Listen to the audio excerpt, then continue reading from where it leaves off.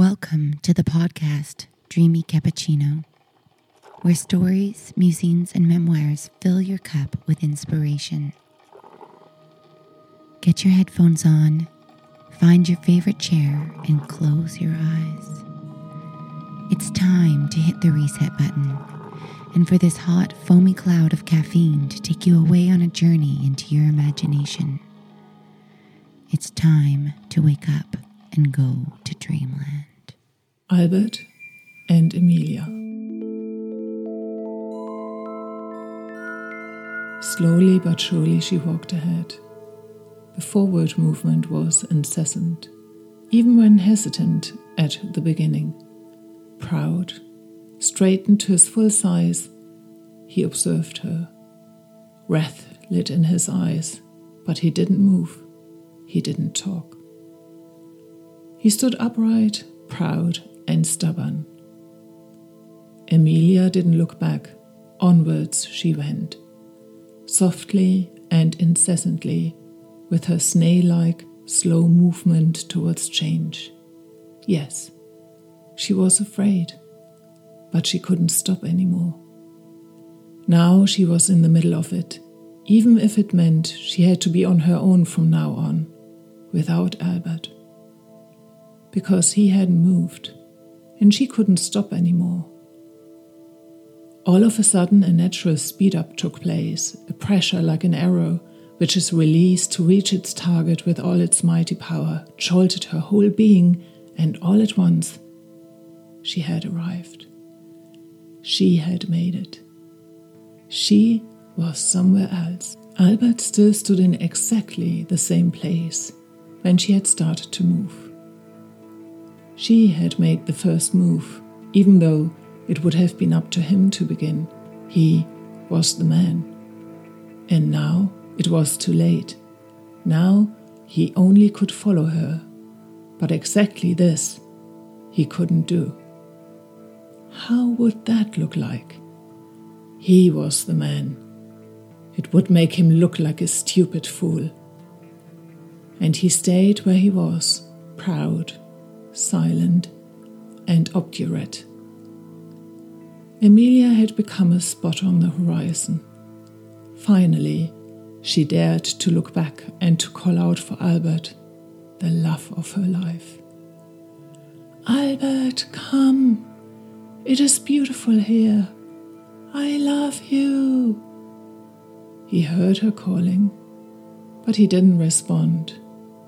A light tremor shook his body, a faint-hearted attempt to move, but no, he couldn't. It was too much.